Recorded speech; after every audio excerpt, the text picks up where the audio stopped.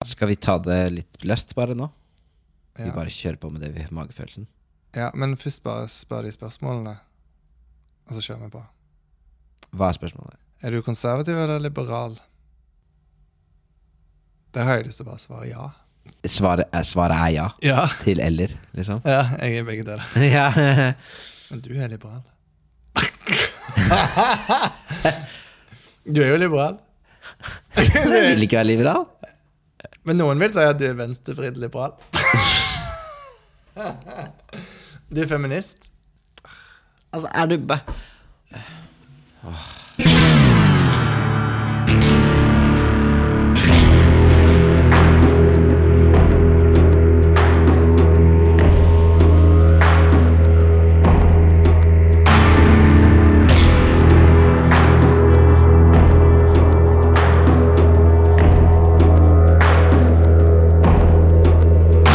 Vi har begge vokst opp i et kristent religiøst landskap som kalles konservativt.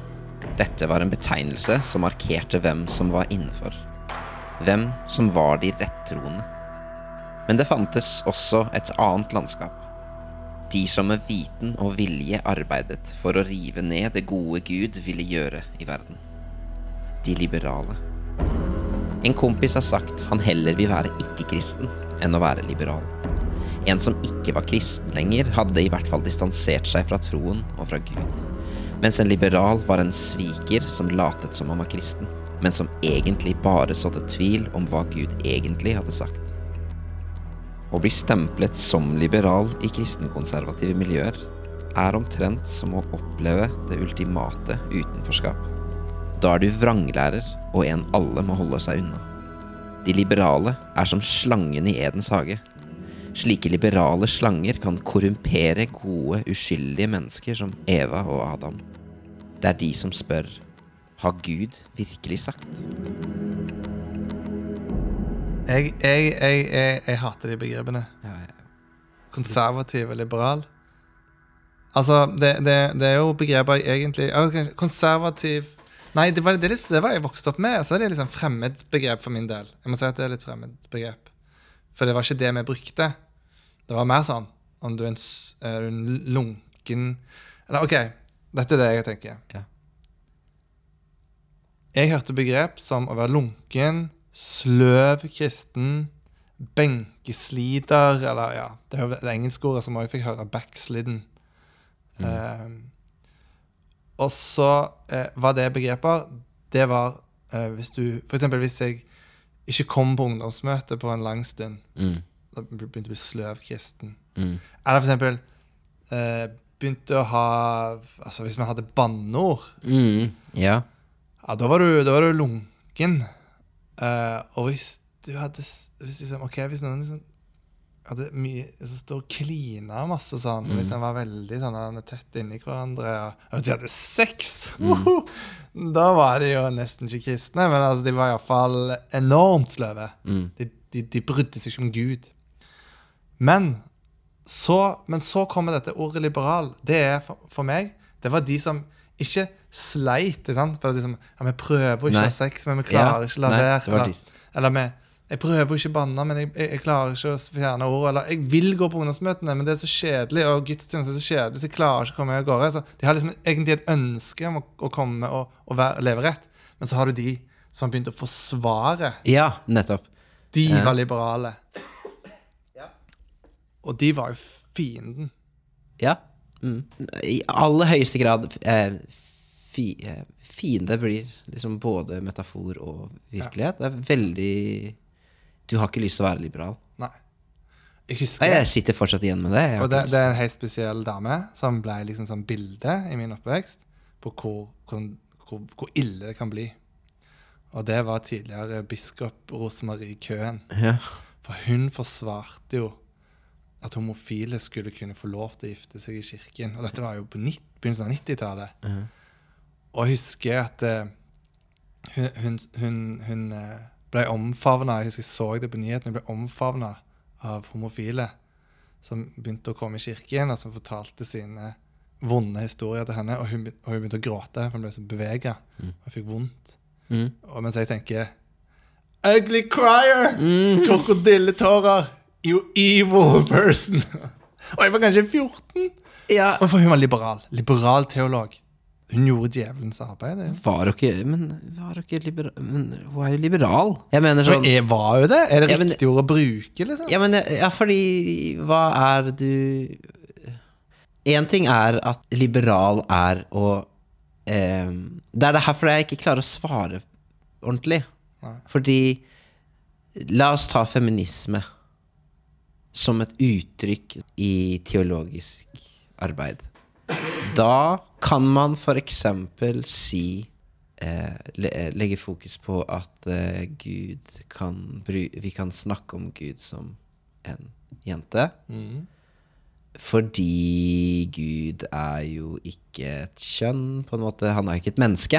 Nei, mener jeg. Han er overkjønn altså. Ja. Så på en måte du har lyst, så har du grunner til det, så du sier det fordi at jenter for eksempel ikke kjenner seg igjen i det mannlige språket nødvendigvis da, for eksempel. Ja. Det er en ting. Ja. Men så der er det sånn, da kan jeg si at jeg er liberal fordi at jeg kan være med på det, fordi at jeg vil liksom liberalisere eller sånn, jeg vil gå det er litt motstrøms mot noe sånn status quo-aktig greie, og så har jeg lyst til å pushe det og argumentere for det. Men å gå derfra til den der at du er fiendtlig innstilt, eller at du representerer en sånn skal ødelegge. Ja. Det er når det er akkurat at det skulle være negativt. Ja, nei, men altså jeg blir forvirret da. Jeg synes det er vanskelig. Jeg tror akkurat når det gjaldt Rosemarie Köhn, så tror jeg ikke folk var så veldig opptatt av hennes teologi. Altså sånn helhetlig tankegang om teologi. På en måte argumentet? Ja, nei. Jeg tror det var bare at hun går imot Bibelen. Som sier at homofile ikke skal leve sammen, og da går hun mot Gud. Og da er hun i opprør mot Gud, og da leder folk vekk fra Gud, og alt går. Men det der er så innmari utrolig absurd for meg, fordi at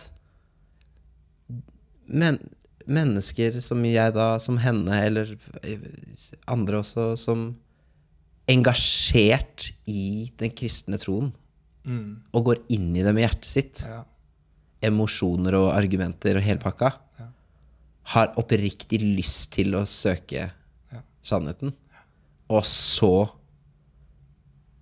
ok, så hvis liberal bare hadde betydd at du utfordrer litt, så er det en ting, men at det er som et sånn uttrykk for at da gjør du noe som er ondsinnet, eller sånn. Hvorfor går man dit og spør personen, eller sånn, det har jo ikke lyst til å rive ned noen ting, har jo lyst til å finne sannheten. Ja, men tror ikke, vi vokste jo opp på en måte og lærte at sånn og sånn er det. Dette er det Gud har sagt, sånn skal man forstå Bibelen, sånn skal man forstå det Bibelen sier. Og det er sånn og sånn og sånn og sånn. Sant? Og så kommer det noen som sier at nei, vi må forstå dette annerledes. Og da utfordrer de jo det som Gud har sagt hvordan ting skal være. Og da blir det jo Da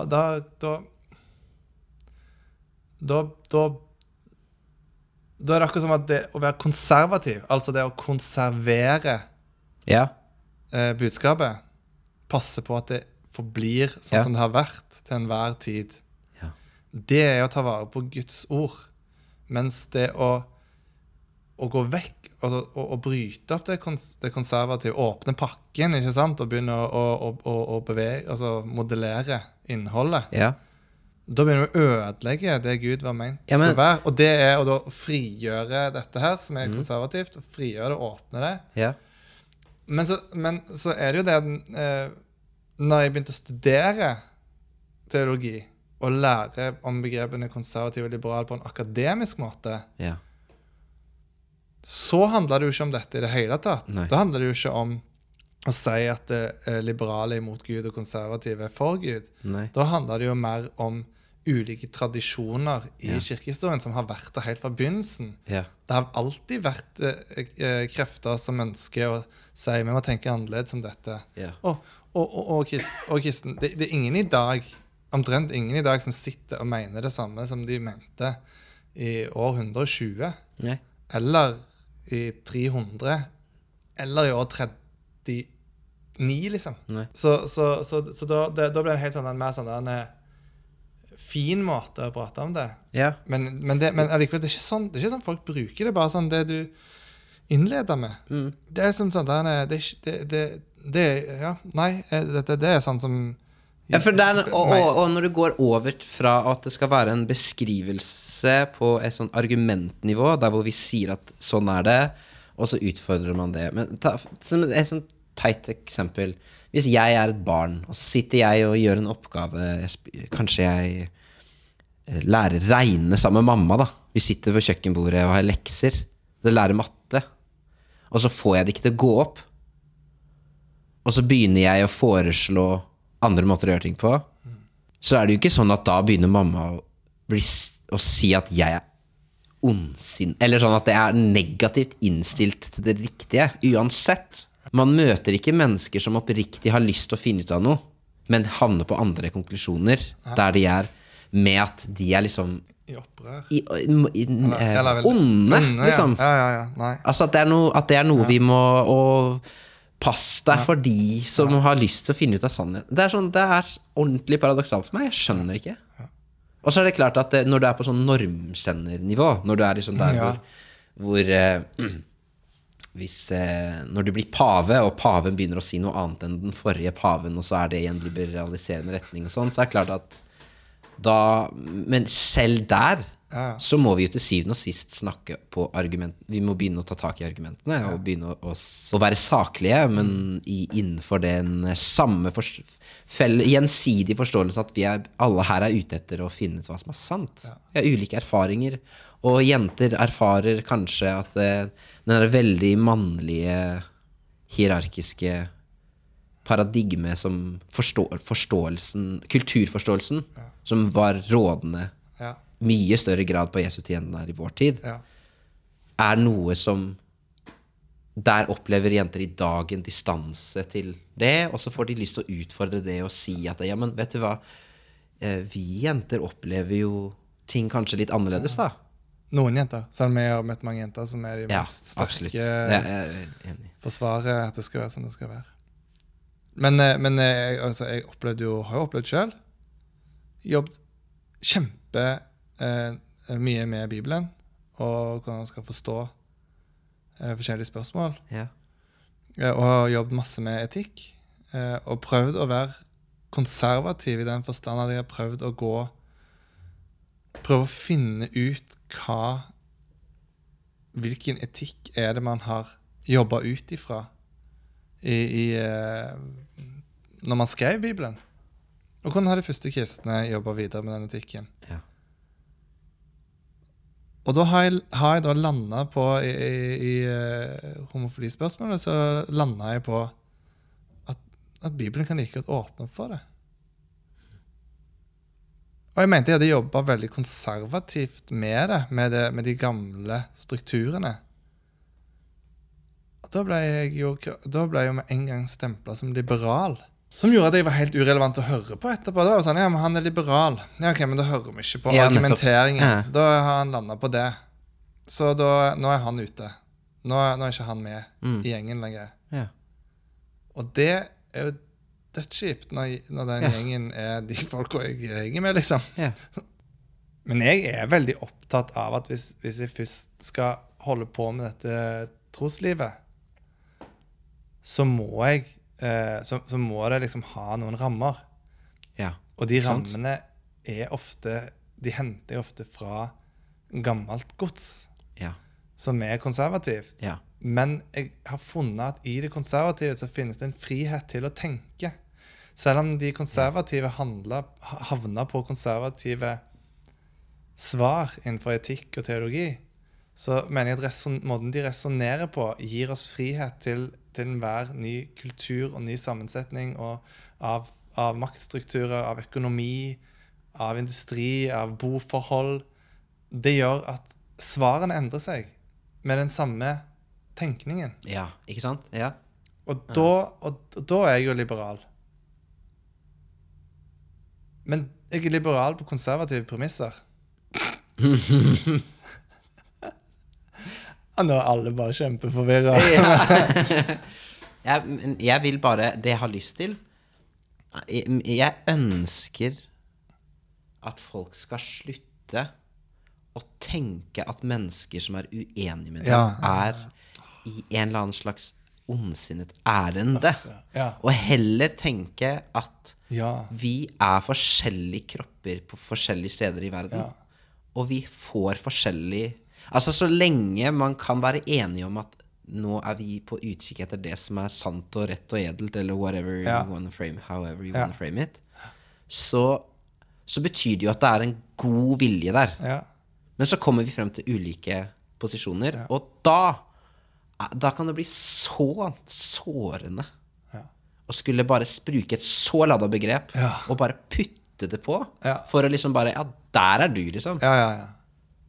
For det høres saklig ut å si du har blitt liberal, men det jeg hører er du har blitt dyst. Ikke sant?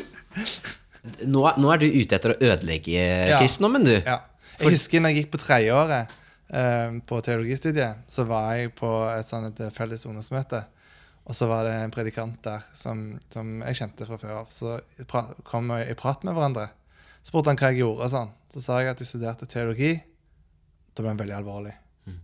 For han hadde studert teologi selv. Og han sagt at det du må vite, det er at det du kommer til å lære nå, handler om mange mennesker på 1800-tallet, teologer, som var i opprør mot Gud. Og de prøvde på alle mulige måter å forklare at kristendommen er feil, og de var ute etter å ødelegge kirken.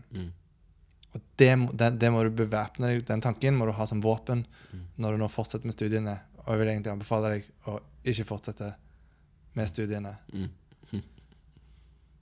Og jeg lurer på, er det sant?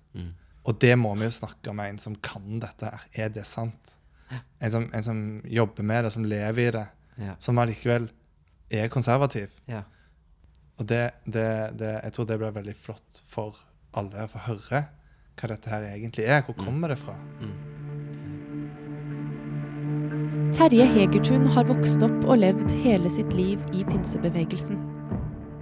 Han startet opp som evangelist i Lofoten, med 5 ukers bibelskole, gikk via rollen som redaktør i Korsets Seier til å bli professor i systematisk teologi ved Menighetsfakultetet. Det er sagt om ham at han er en ordets mester og en stor intellektuell kapasitet, og at det mest framtredende med Terje Hegertun er hans milde framferd. De som har hatt Terje som lærer vet også at det oser av kjærlighet til alle mennesker. For kontoret 467 på Menighetsfakultetet er hyppig besøkt av studenter som ikke søker mer kunnskap, men å bli sett, hørt, elsket og inkludert. Den reisen Terje har bak seg fascinerer mange av oss. Men sannelig er det ikke feil å si at den også provoserer mange andre.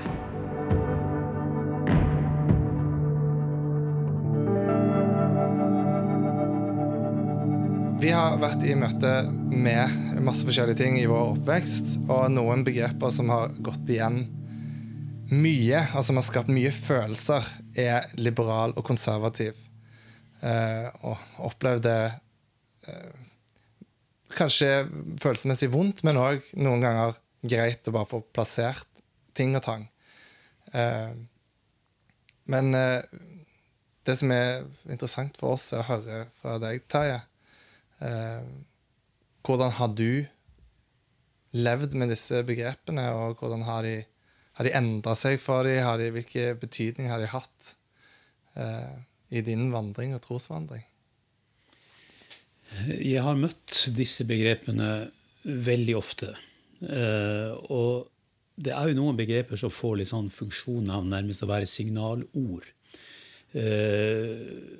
Og at de tilsynelatende ser ut til å være motsetninger. Og i noen tilfeller så er de kanskje det, men ikke alltid. Derfor så kan disse begrepene, tror jeg, tåkelegge like mye som de klarlegger. Kanskje de tåkelegger mer enn de klarlegger. Og det gjelder jo disse to ordene liberal og konservativ. Jeg påstår jo ikke at ordene uten reell substans, men jeg vil likevel hevde at de har litt sånn begrenset nytteverdi, eller informasjonsverdi. De nok så upresise, og de anvendes etter min mening litt for ofte til å karakterisere, til og med til å stemple, i noen tilfeller til og med til å brennemerke andre personer, andre miljøer som vi kanskje vil på en eller annen måte opponere imot, eller avgrense personer, miljøer vi skeptiske til og kanskje har fordommer imot. Og det skulle egentlig være grunn nok til at vi forsiktige med hvordan vi bruker det. Og at vi i alle fall så presise som mulig, i alle fall hvis vår referanseramme saklighet og sannhet, som jo gode kristne dyder. Så ordene liberal og konservativ har jeg møtt som nok så upresise ord, fordi vi til ulike tider kan ha lagt forskjellige ting i dem. En ting hva den akademiske samtalen rommer av innhold for disse ordene, men noe annet hvordan de brukes mer sånn allment, og særlig innenfor sånn kristen debattkontekst. Der synes jeg at man slurver veldig mye. Personlig har jeg faktisk møtt dette. Jeg skrev en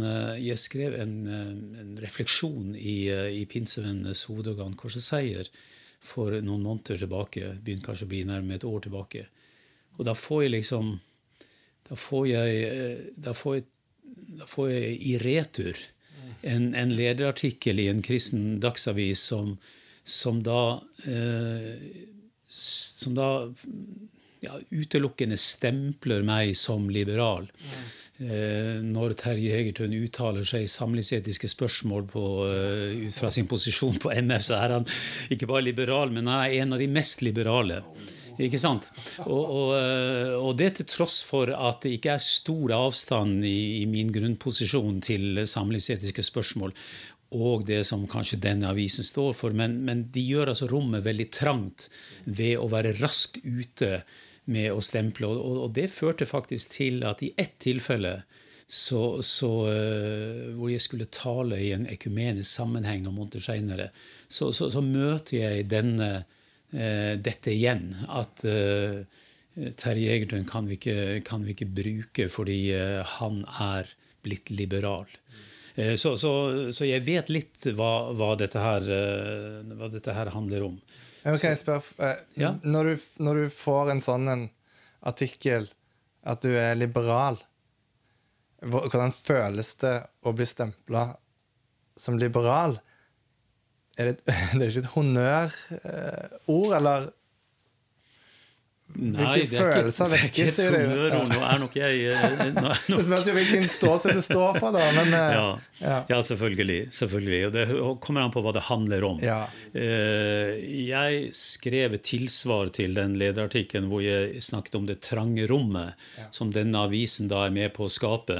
Når jeg får den definisjonen, hva skal de så kalle de som står langt unna og reelt sett mye mer liberal, men ok, jeg lever for så vidt greit med det, og bakgrunnen for hele den saken var at jeg hadde bare gitt uttrykk for at kanskje også frikirkelige og mer konservative miljøer må lære seg å leve med teologisk uenighet i fremtiden. Og vi må øve oss på denne faglige samtalen, også rundt samlivsetiske spørsmål. Men for noen så høres det ut som at her vil jeg endre veldig mye, her ligger det noe under, ikke sant? Og det dette fryktspråket som så fort dukker opp. Og så det jo dette at hvis nå man med liberal tenker at dette en person som åpen, som tolerant, reformvennlig, fremoverlent, da jeg usikker på hva dette til syvende og sist innebærer, for jeg hadde sannelig møtt disse holdningene hos personer som kanskje ellers må sies å ha en konservativ grunnholdning i en del teologiske spørsmål. Noen kan altså være liberal i en posisjon, men konservativ i en annen. Altså kombinere det liberale og det konservative. Derfor leter jeg heller etter kanskje andre måter å snakke på, for å unngå bruken av liberal og konservativ, for jeg synes ikke de er gode nok. Altså, og du jobber jo mye økumenisk, altså mellom kirkesamfunn, konfesjoner. Og da kan jeg ikke se for meg at det er så veldig brukbare begreper hvis du skal prøve å samarbeide med andre troende som nødvendigvis har, altså jeg mener, en ting er når man skriver i media og kategorisere hverandre med den avstanden, men liksom ansikt til ansikt med andre mennesker, da hører du, blir de begrepene brukt i økumenisk sammenheng? Nei, de blir faktisk overraskende lite brukt i den økumeniske verden. Nettopp fordi vi har lært oss ikke bare å leve med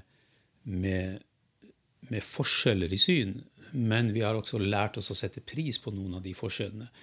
Så det er faktisk veldig markert forskjell på hvilke miljø du er i. Det er først og fremst når debatten blir litt sånn angstbitersk, og man forsøker å plassere og brennemerke og så videre, som jeg sa, det er da det er så fristende å bruke noen av disse begrepene, og de er ikke særlig saksvarende. Men hvorfor er det så fristende å bruke de? Nei, fordi at har du plassert noen i en sånn gruppe, så tror du i alle fall at du har nøytralisert vedkommende. Da er man plassert, ikke bare du er plassert, men du har liksom plassert din motstander i en gruppe med mange andre, hvor det kan være stor uenighet mellom disse. Men, så det er jo bare en måte å forsøke å binde en saklig og god samtale på. Men det er faktisk litt interessant at i økumeniske sammenhenger, i samtale mellom ulike kirker, så er ikke det ordet, altså de ordene brukes i alle fall annerledes. Da snakker vi om liberal i forbindelse med liberal teologi, og det er en helt spesiell setting, en helt spesiell bit av dogmehistorien vi snakker om. Og så vi kunne jo godt si at for eksempel den katolske kirke, og i alle fall den ortodokse kirke, er konservative når de sier at vi er reformvennlige, men det tar 1000 år å endre en tradisjon, ikke sant? Så vil nok de være bekjent av at de er i alle fall mer konservative enn liberale. Men også når man selv forsøker å bruke disse ordene, så føler jeg at det er litt sånn, det treffer ikke alltid, men det treffer dårligst i den der offentlige debatten liksom, mellom kristne. Vi må tilbake igjen til den offentlige debatten litt sånn også, men jeg tenker på det at du har vokst opp, du er født inn i en pinsefamilie. Ja, det er jeg. Ja, det er jeg. Og du har da sett pinsebevegelsen vokse fram over flere år. Du har vært også redaktør i Kors og Seier. Og så har du studert teologi, og nå blitt professor. Og så ser du pinsebevegelsen i flere og flere lys. Jeg lurer på, har du liksom fra du er liten til du vokser frem og er godt voksen i dag, har du møtt disse begrepene hele livet? Eller har det gjort seg gjeldende senere i livet? Altså, hvordan har det vært?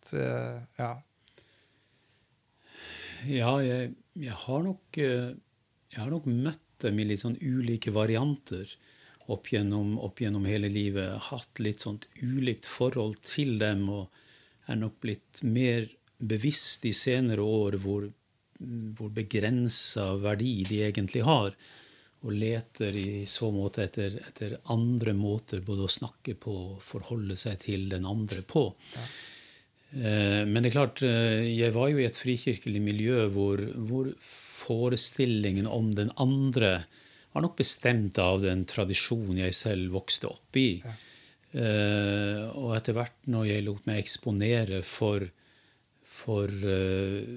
ikke minst den fagteologiske innsikten, faglige studier, så er det alltid sånn at du kommer inn i en krisesituasjon hvor du liksom speiler det nye du lærer opp imot den tradisjonen du har vokst opp i, og jeg står for det valget liksom, hva gjør jeg så med det? Og da har jeg forsøkt å hente fram gullet i min egen tradisjon. For det er veldig mye godt å si om både pinsekristendom og pinsetradisjonen her i Norge. Og så ser jeg at det også kan være svakheter. Det er ting som ikke er så godt utviklet som jeg skulle ønske, og en viss sånn fremmedfølelse har jeg kanskje også hatt parallelt med at mine røtter, mine trosrøtter og pinsebevegelsen som min åndelige mor ligger på mange måter fast. Så har jeg prøvd å sagt ting og skrevet ting som kanskje har vært med å utvide den horisonten som selv har blitt eksponert for, uten at jeg tenker at jeg i grunnleggende forstand er så veldig mye endret. Jeg bekjenner meg til den kristne trostradisjonen.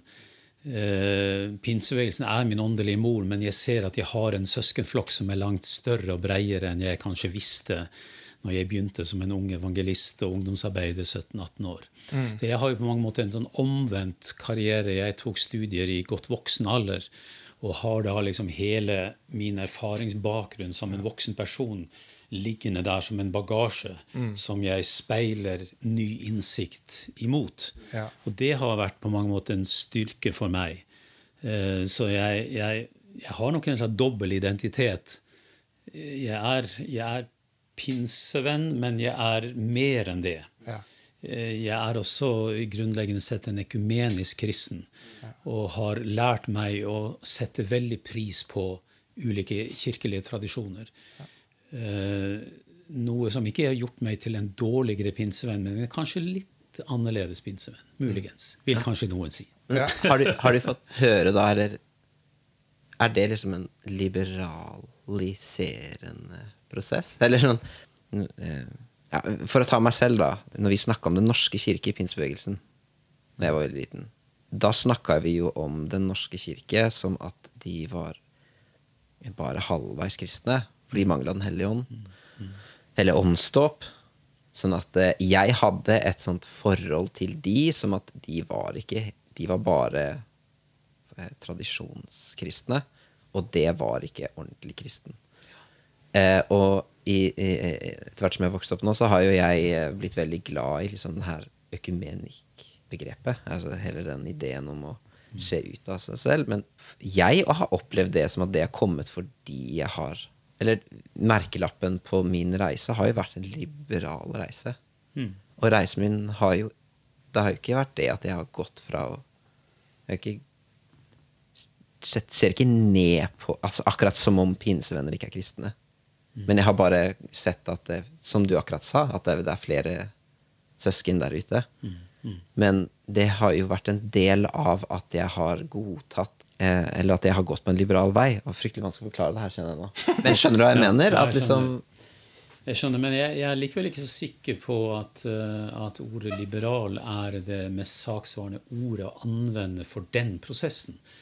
Jeg tenker at det kan være andre språklige ressurser vi kan ta i bruk for det å lære av andre, det å gå utover sin egen kjente tradisjonsramme er jo ikke nødvendigvis en greie som er knyttet til det liberale.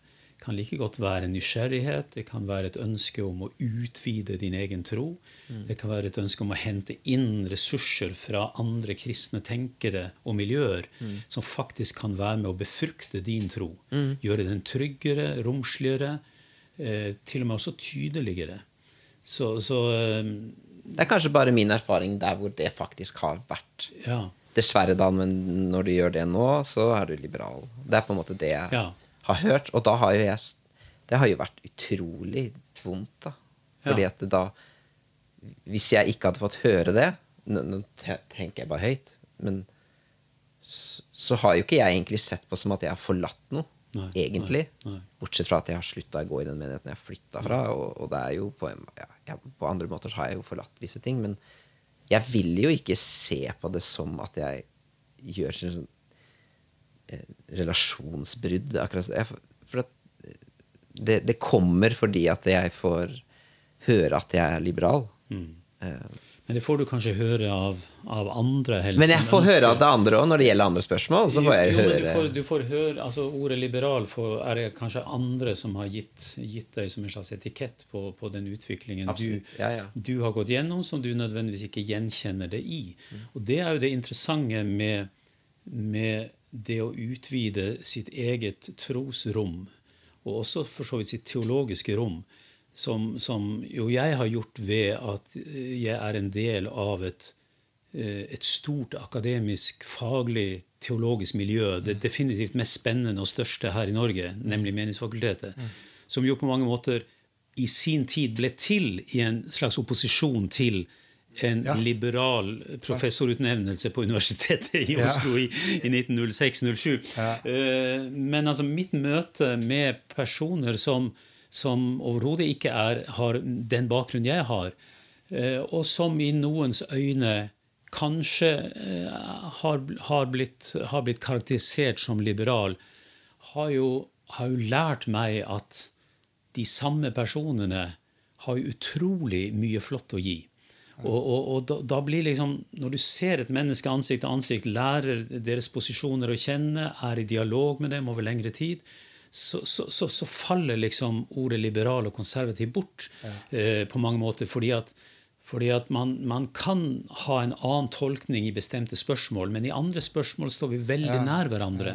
Ikke sant? Og også de som kanskje blir påstått å være liberale teologer, kan ha en veldig sånn grunnleggende trygg tro, de kan ha en sterk Jesus-begeistring, de kan ta ordene i Bibelen på høyeste alvor, mer på alvor enn mange såkalte konservative miljøer gjør.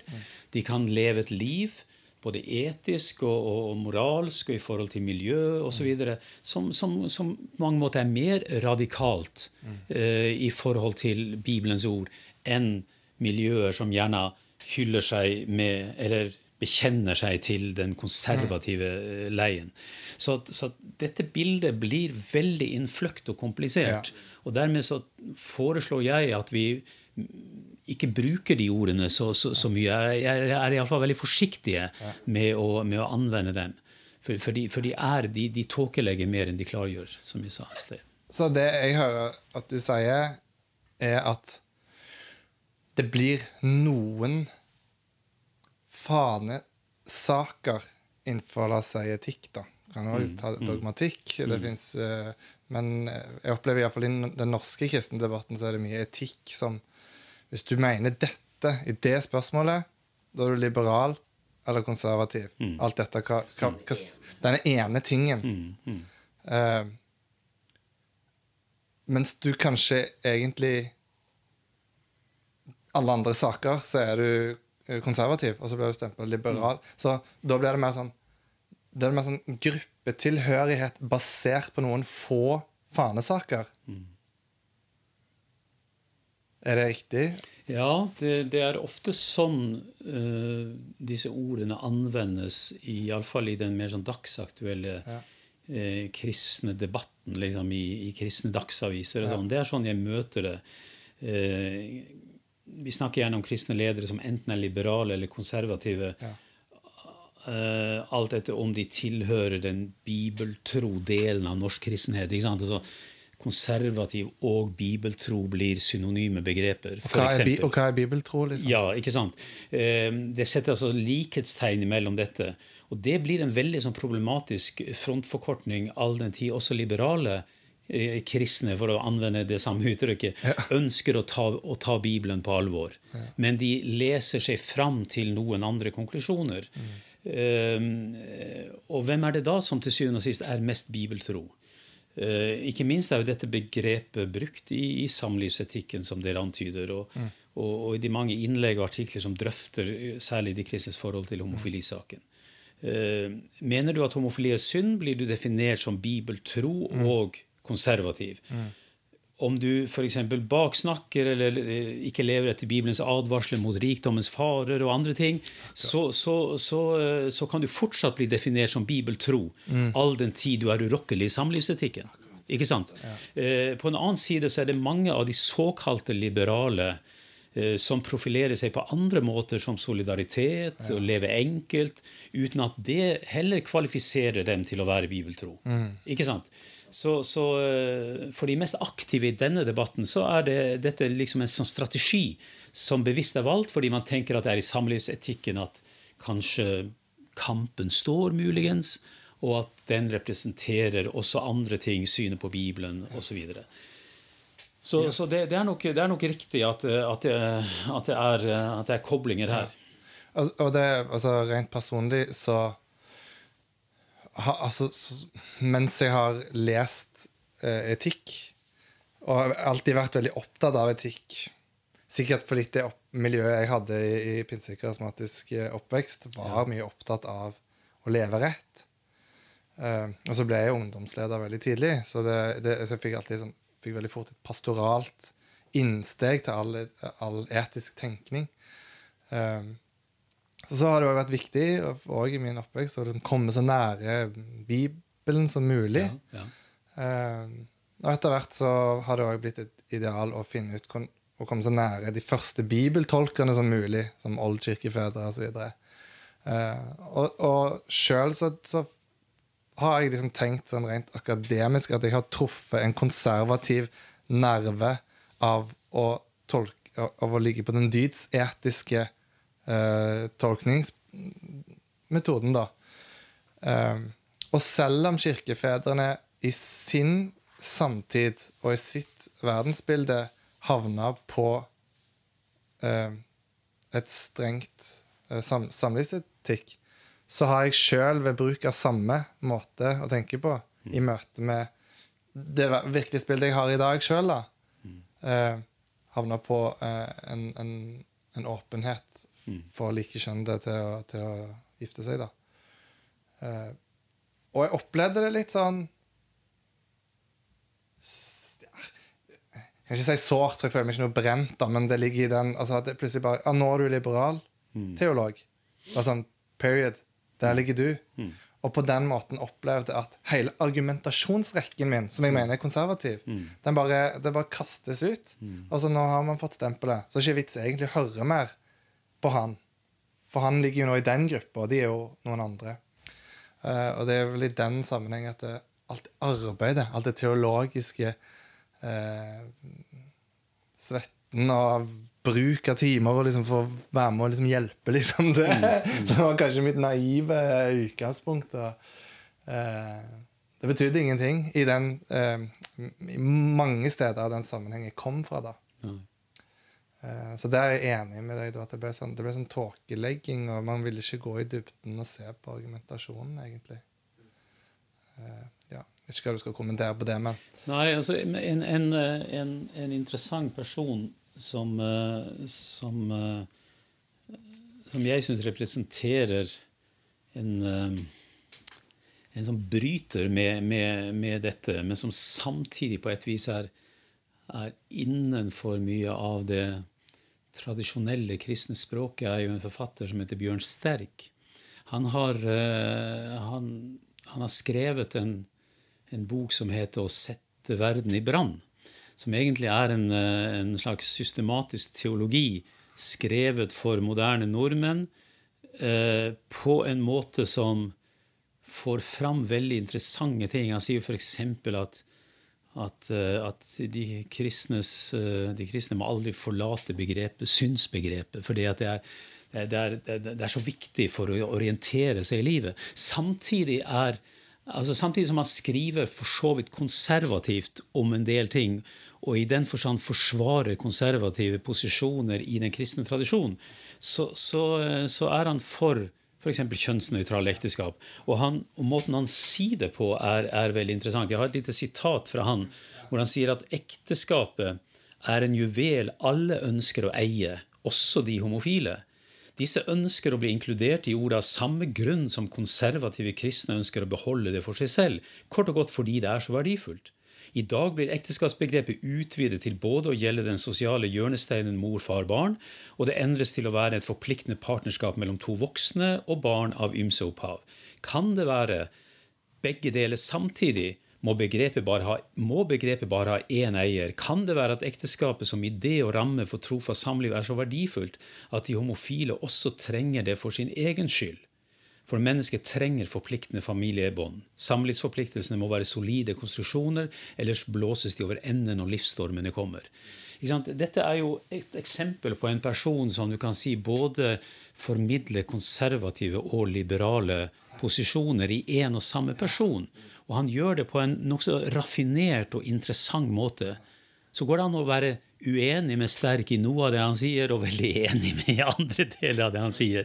Og slik er det egentlig, det er kanskje noen av de mest interessante samtalepartnere vi har i dag. Det er de som har løst seg litt fra denne båstenkningen, og hvor de sier, hør på meg, hør på mine argumenter, lytt til dem, og la oss få en saklig dialog. Det betyr ikke nødvendigvis en harmonisering, men det betyr en grad av postmodernitet som sier at vi kan være rykende uenige, men vi kan leve side om side. Vi kan snakke sammen på en respektfull måte, men vi ender litt ulikt når det gjelder konklusjonene.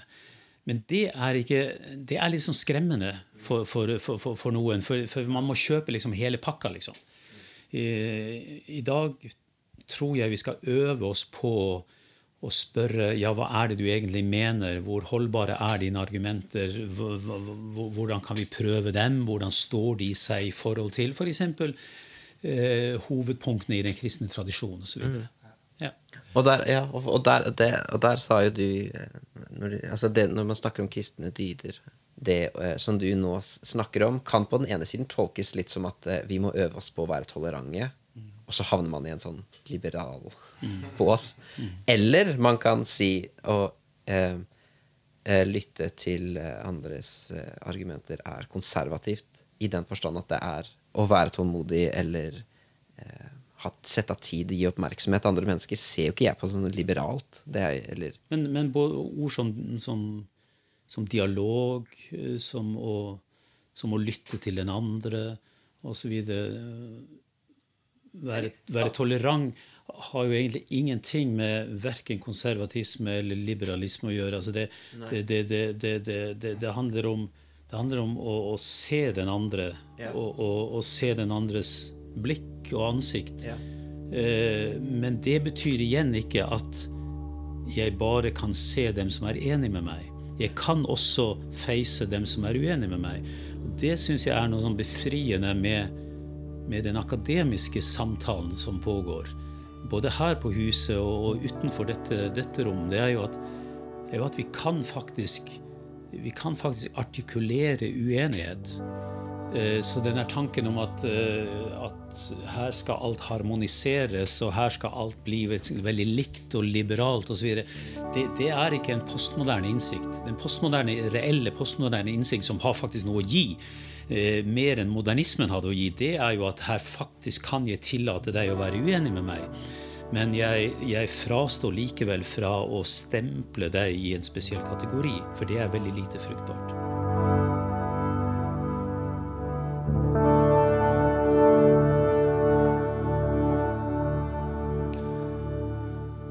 Jeg tenker, hvis vi går litt akademisk inn på dette her nå da, og ser litt på hvordan disse begrepene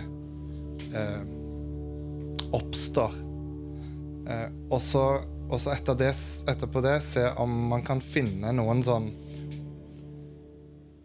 grenseoppganger tross alt da, som om det blir da brukbart å bruke disse begrepene, eller om man må bruke andre begreper for å sette opp grenseoppganger. Så kanskje du kunne fortalt oss litt om hva historien bak disse begrepene? Sånn den akademisk-teologiske bakgrunnen for bruken av dem. Ja, da må man jo egentlig tilbake et par århundre, faktisk. Helt til opplysningstid og både den industrielle revolusjonen og den vitenskapelige revolusjonen, ikke minst, som jo representerte nok så store utfordringer for en kirke som på mange måter hadde en enorm majoritetsposisjon, og som egentlig eide sannheten. Og som ikke var vant til at det var opposisjon, reell opposisjon, til kirkens tradisjon og kirkens dogmer og så videre. Så ser man da spesielt på kontinentet, det europeiske kontinentet, og innenfor protestantisk teologi først og fremst, at det begynner å komme røster og stemmer som antageligvis positivt sett bekymret for det man ser som et kommende brudd imellom et kirkelig hegemoni og en befolkning som mer og mer ble fremmedgjort fra kirken. Og vi fikk såkalte opplysningsteologer som hadde et slags kanskje et litt romantisk ideal om å forsøke å bygge denne broen imellom en økende sekularisme og kirken. De ønsket å være brobyggere, og de ønsket også å inkludere innsikter, ikke minst fra naturvitenskap, fra samfunnsvitenskap etter hvert, og sosiologi og flere fagdisipliner, ved å si at for at kirken fortsatt skal kunne ha en stemme både i den filosofiske og den teologiske debatten, så må vi på et vis være i samme rom. Vi må bruke noe av de samme metodene. Det gjorde jo at for eksempel måten man nærmet seg Bibelen på, ble veldig annerledes. Altså fra at man leste Bibelen som utgangspunktet, man tenker det var den ene store sannheten om mennesket. Man leste den til dels allegorisk og symbolsk og oppbyggelig, til at den ble gjenstand for vanlig historisk vitenskapelig forskning. Man begynte å spørre, hvem er det som har skrevet tekstene? Går det an å finne ulike lag i Bibelen? Er alt Guds ord? Finnes det feil i Bibelen? Og så videre, og så videre. Så fikk man liksom en sånn enorm interesse, historievitenskapelig interesse rundt Bibelen. Den ble en kilde som man skulle forske på linje med andre antikke kilder. Ikke sant? Og det førte jo til at man fikk en del forslag, en del løsninger som viste seg i alle fall tilsynelatende å stå i en sterk opposisjon til den lange kristne tradisjonen. Og man fikk enkeltpersoner, for eksempel Semler, man fikk Harnack og så videre, jeg kunne ha nevnt mange navn her, som representerte ulike skoler i møte med forskningen på Bibelen. Og spesielt innenfor den såkalte kristologidebatten så ble dette særlig synlig i forskningen rundt hvem er egentlig Jesus. Hvem er den historiske Jesus, for eksempel? Og underforstått mente nok så mange av de fremstående historikere på dette tidspunktet som kombinerte historieforskning og teologi, mente at kirken så å si hadde kamuflert den historiske, reelle Jesus. Så vi måtte til andre kilder, vi måtte bakenfor Bibelen, vi måtte i det hele tatt forske på en annen måte og fremstille Jesus i et annet bilde enn det kirken hadde gjort. Og så fikk man også halsbrekkende forslag til hvem Jesus egentlig var. man understreket for eksempel det etiske aspektet ved Jesus. Men det ble stilt en rekke spørsmål ved den såkalte høye kristologien, altså at Jesus guddommelig, at Jesus verdens frelser. Noen stilte spørsmål ved om hvorvidt oppstandelsesfortellingene kunne være troverdige og så videre.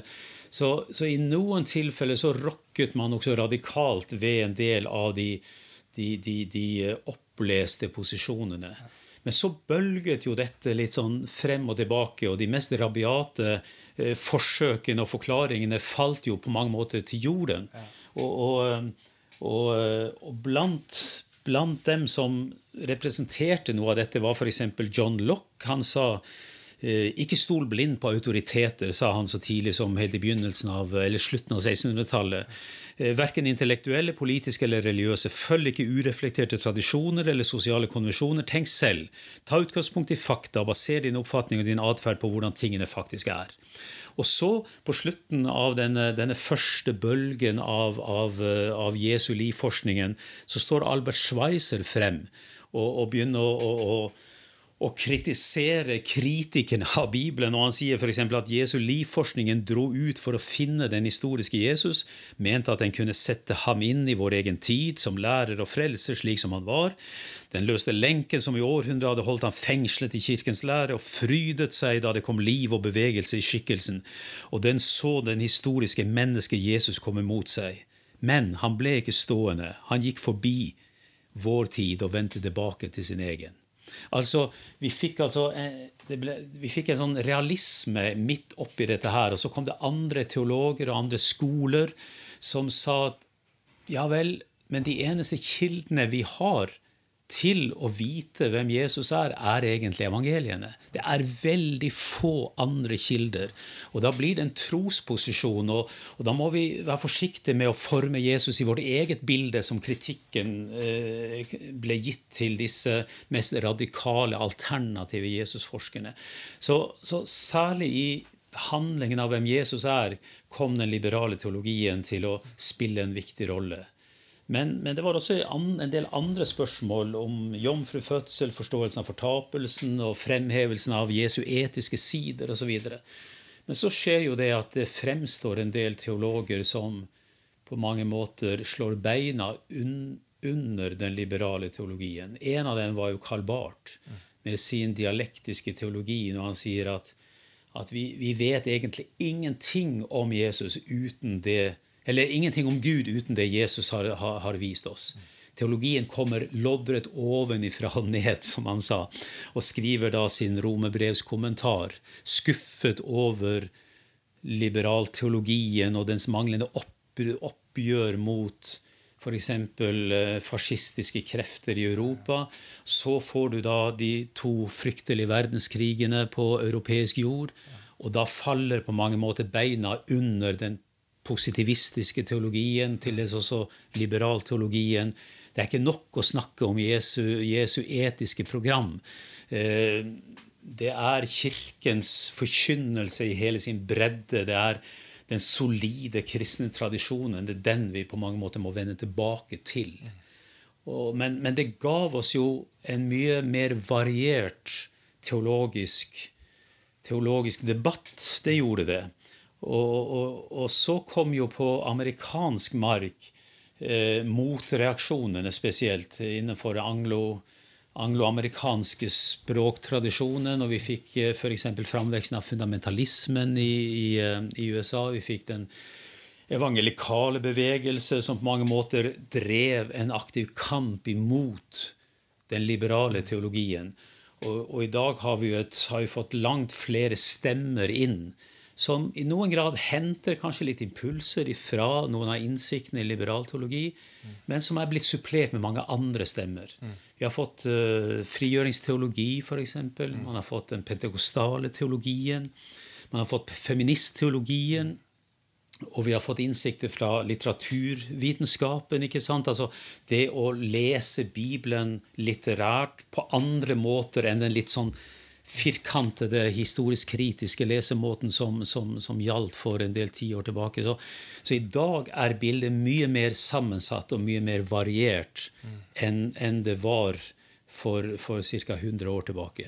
Og vi har fått den empiriske vendingen, altså vi lytter mer til folks erfaringer. Vi har også fått den antropologiske vendingen, altså det å se mennesket, og ikke bare hva mennesket tror. Ikke sant?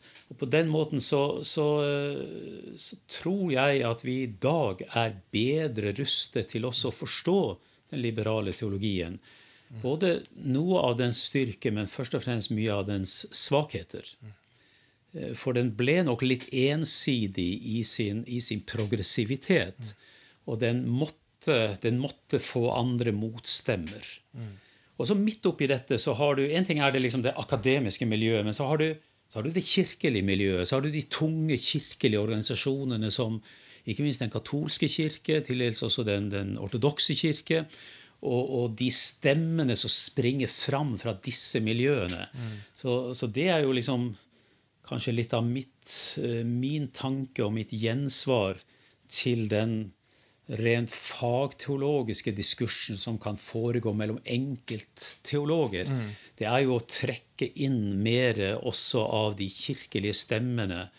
Og det det som på mange måter blir mitt alternativ, fremfor at vi plasserer hverandre i disse båsene, liberal, konservativ. Gå heller til gudstjenesten. Lytt heller til hva som skjer. Lytt til forkynnelsen, til undervisningen. For det teologiske språket må være forankret i en større virkelighet enn bare at vi driver en spennende teologisk diskurs vi fagteologer imellom.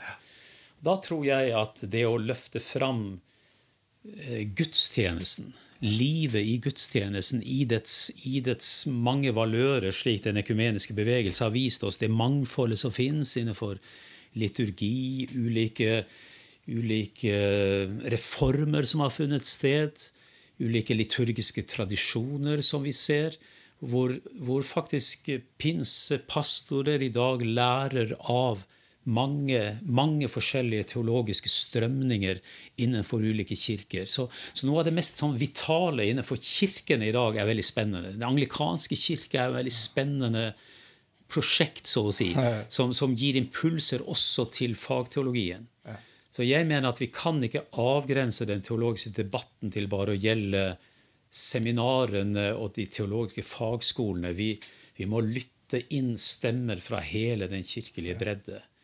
Og det et eller annet med at vi kommer sammen der hvor Gud har sagt han vil være nær. Vi tenner lys, vi hører Guds ord bli forkynt. Og da blir det blir for stusslig å liksom sitte og karakterisere hverandre som enten konservativ eller liberal. Der møtes vi innenfor Gud, selv om vi måtte i noen spørsmål ha litt avvikende meninger i enkeltspørsmål, så står vi sammen om det sentrale at jeg trenger Gud. Jeg trenger å høre ord om frelse, om oppstandelse, om et oppreist liv. Jeg trenger å høre om at det en dag skal Gud forvandle verden, skape en ny himmel og ny jord. Det gir meg et språk, og det gir meg noe jeg kan leve på og bygge livet på. Det var helt fantastisk å høre på. Jeg vet det. Mitt hjerte. Men du viser i denne gjennomgangen også hvor utilstrekkelig det å bruke begreper som liberal og konservativ. For hva? Ok, hvis noen... Det jo sånn, kristendommen har noen grenser hvor man må til slutt si at dette ikke kristendom lenger. Så Men når jeg hører på deg nå, så liksom får jeg en følelse av at det ikke liberal og konservativ som de begrepene man kan bruke for å si hvor grenseoppgangene går. For eksempel, hva skal man kalle det når et menneske til slutt ikke forkynner at Jesus har stått opp for de døde, da? At oppstandelsen ikke et faktum. Jesus døde, Jesus var bare et vanlig menneske. Og et godt eksempel etisk. jeg vil tenke at da har du gått utenfor hva man kaller kristendom. Men jeg vet ikke om jeg ville kalt det liberalt. Nei, det kan du kanskje ha. Det kan du kanskje ha rett i. Noe som igjen understreker at ordet liberalt og konservativt kanskje ikke er de beste ordene å bruke. Og da tenker jeg at vi heller må vurdere og måle og speile dette i lys av et større begrepsapparat. Og det er klart at når det kommer til den type spørsmål, som for eksempel Jesu oppstandelse og så videre, så er det mange måter å artikulere det på, men det å liksom skulle avskrive «jeg tror ikke på oppstandelsen», da er du brått, etter min mening, veldig på siden av hele den kristne tradisjonen, som svært mange som ellers kan være liberale i en del samlivsetiske spørsmål, vil være dypt uenig med deg i.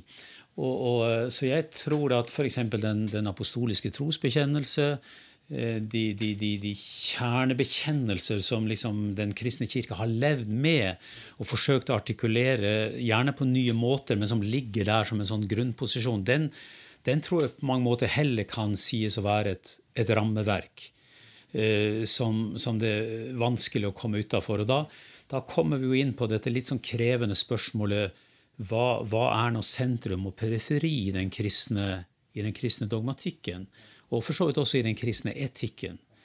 Er det noe som er mer i periferien enn sentrum, og hvem er det som er med og definerer sentrum-periferi? Det synes jeg er krevende. Og det er ikke et enkelt svar på det. Det er det ikke. Og derfor så må vi, tenker jeg, hele tiden jobbe med disse spørsmålene i åpenhet, i lojalitet til Skriftens ord, til hvordan vi forstår Skriften. Vi kan ikke sette Skriften ut av kraft, liksom, sånn bare si at dette x antall skriftsteder, de hopper vi over, de klipper vi ut av Bibelen. Det kan vi ikke gjøre. Vi må jobbe med hele det bibelske materialet, tenker jeg. Men vi må også erkjenne at vi ser ting litt ut fra ulike posisjoner. En frigjøringsteolog, en pentekostalteolog, en feministteolog vil nok kunne lese enkelte ting i Bibelen på litt forskjellige måter, nettopp ut ifra at de står på ulike steder og plasser så å si i det landskapet som de beveger seg i. Men vi har alle den samme Bibelen, og vi må forholde oss til den på en saksvarende og realistisk måte. Og da tenker jeg at det er de gode, dype, lange samtalene og de teologiske prosessene som egentlig er med på å gi avklaringer. Avklaringen kan bli at vi forflytter en posisjon et stykke i en eller annen retning, men det kan også være at vi sier at ja vel, her ser vi forskjellig på det. Men jeg vil ikke stemple deg ved hjelp av de bestemte ordene, og dermed er du liksom fortapt i den gruppen. Jeg vil heller ha respekt for din posisjon, og vil forsøke å si at her synes jeg du har gode argumenter, og i andre deler vil jeg synes at kanskje dine argumenter ikke er gode nok. Og jeg vil kanskje til og med mene at mine argumenter er bedre enn dine. Men det mener jeg er en saklig måte å jobbe på.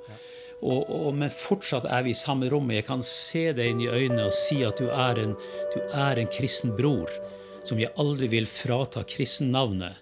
Og jeg tror vi skal være i den samme himmel. Men det er enkelte spørsmål ser vi faktisk ulikt på.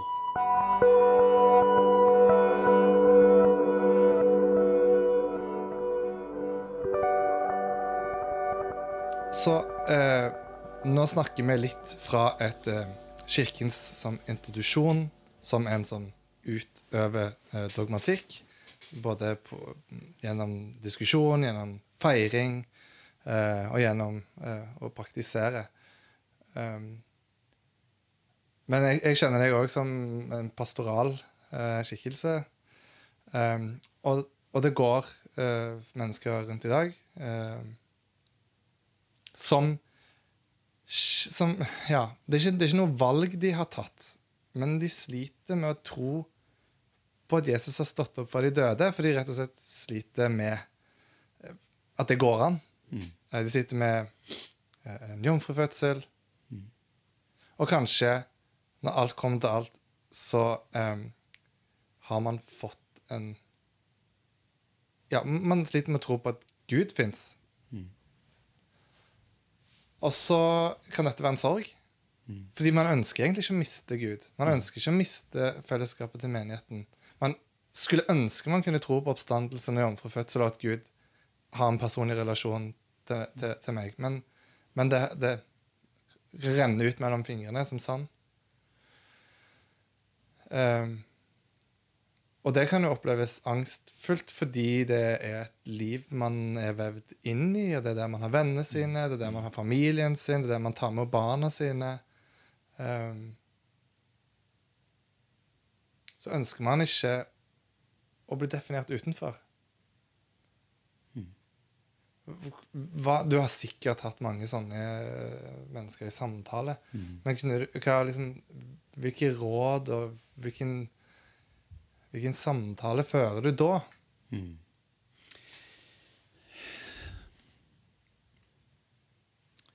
Det er nok veldig forskjellig fra person til person, det er det. Men jeg tror det du beskriver her er en virkelighet som veldig mange kjenner seg igjen i. Som kanskje ikke fikk svarene de lengta etter, eller som de håpet å få. Kanskje miljøet var for endimensjonalt, og når de prøvde å flagge noen av sine spørsmål, så ble det møtt som uttrykk for tvil eller for vantro og så videre. Og så kom disse kanskje mer eller mindre raffinerte utelukkelsesmekanismen og utfrysning og sånn. Så det er mange som har vonde erfaringer rundt dette, fordi miljøet rett og slett ikke helt håndterte noen av de prosessene som disse personene gikk igjennom. Til dem vil jeg først og fremst si at det er ikke noe galt med deg. Tvert imot var det kanskje du som stilte de rette spørsmålene. Men det er ikke sikkert at du var i et miljø som var i stand til å handle de spørsmålene dine og de utfordringene dine.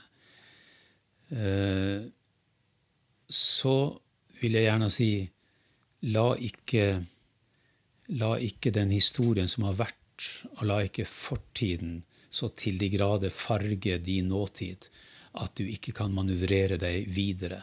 Det finnes andre rom å bevege seg i. I det hele tatt så er den kristne verden i dag er så mye mer mangfoldig enn den var tidligere.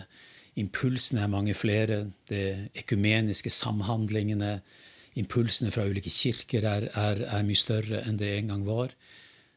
Og da er det 2 konkrete råd jeg har. Det er det ene, det er å si, glem ikke at kristendom ikke handler om å få en fasit til å gå opp. Du er ikke matematiker som skal hente en helt bestemt sannhet ut. Du er et levende, dampende menneske som skal få lov til å være på Guds fang og leve i en relasjon til Gud. Du kan få være eller la meg si det sånn, din tro kan bestå av mange spørsmål, men du kan få være hos Gud med dem alle. Altså til tider har også jeg følt at jeg hadde mange spørsmål knyttet til min tro.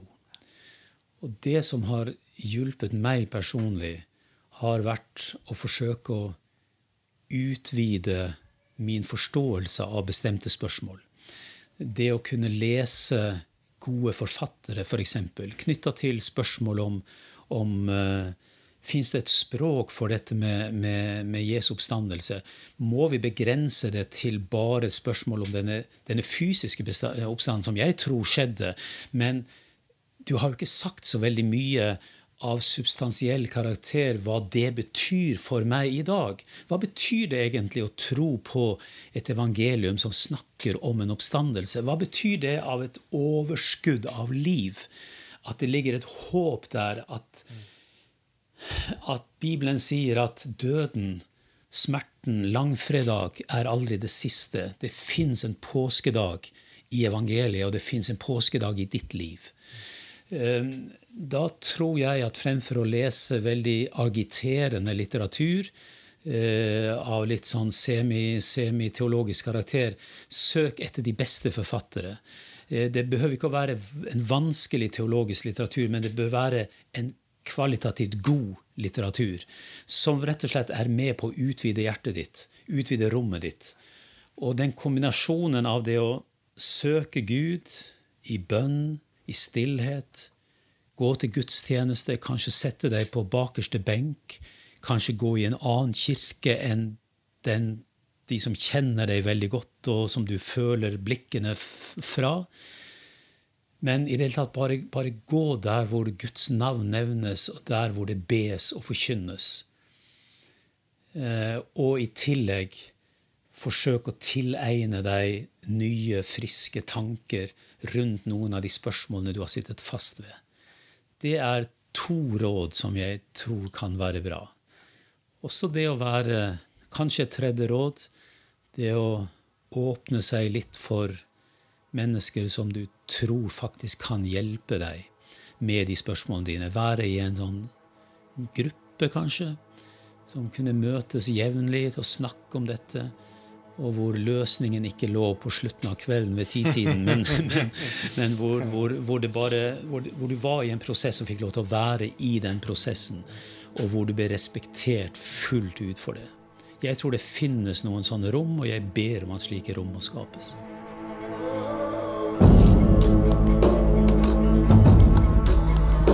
Annenhver uke skal vi ut og snakke med mennesker vi håper kan berike reisen vår. Men reisen ikke bare Thomas og meg. Det mange av dere som på lignende reiser, og vi ønsker at flere enn oss skal oppleve trygge rom for spørsmål og tvil, håp og tro. Vi inviterer derfor dere til å være med og delta i den hverdagslige samtalen om disse tingene. Vi har opprettet en community-gruppe på Facebook, der dere kan komme med deres reiser, eller støtte andre som underveis. Dette og all annen info om reisen finner dere på Facebook-siden vår. Vi ses der.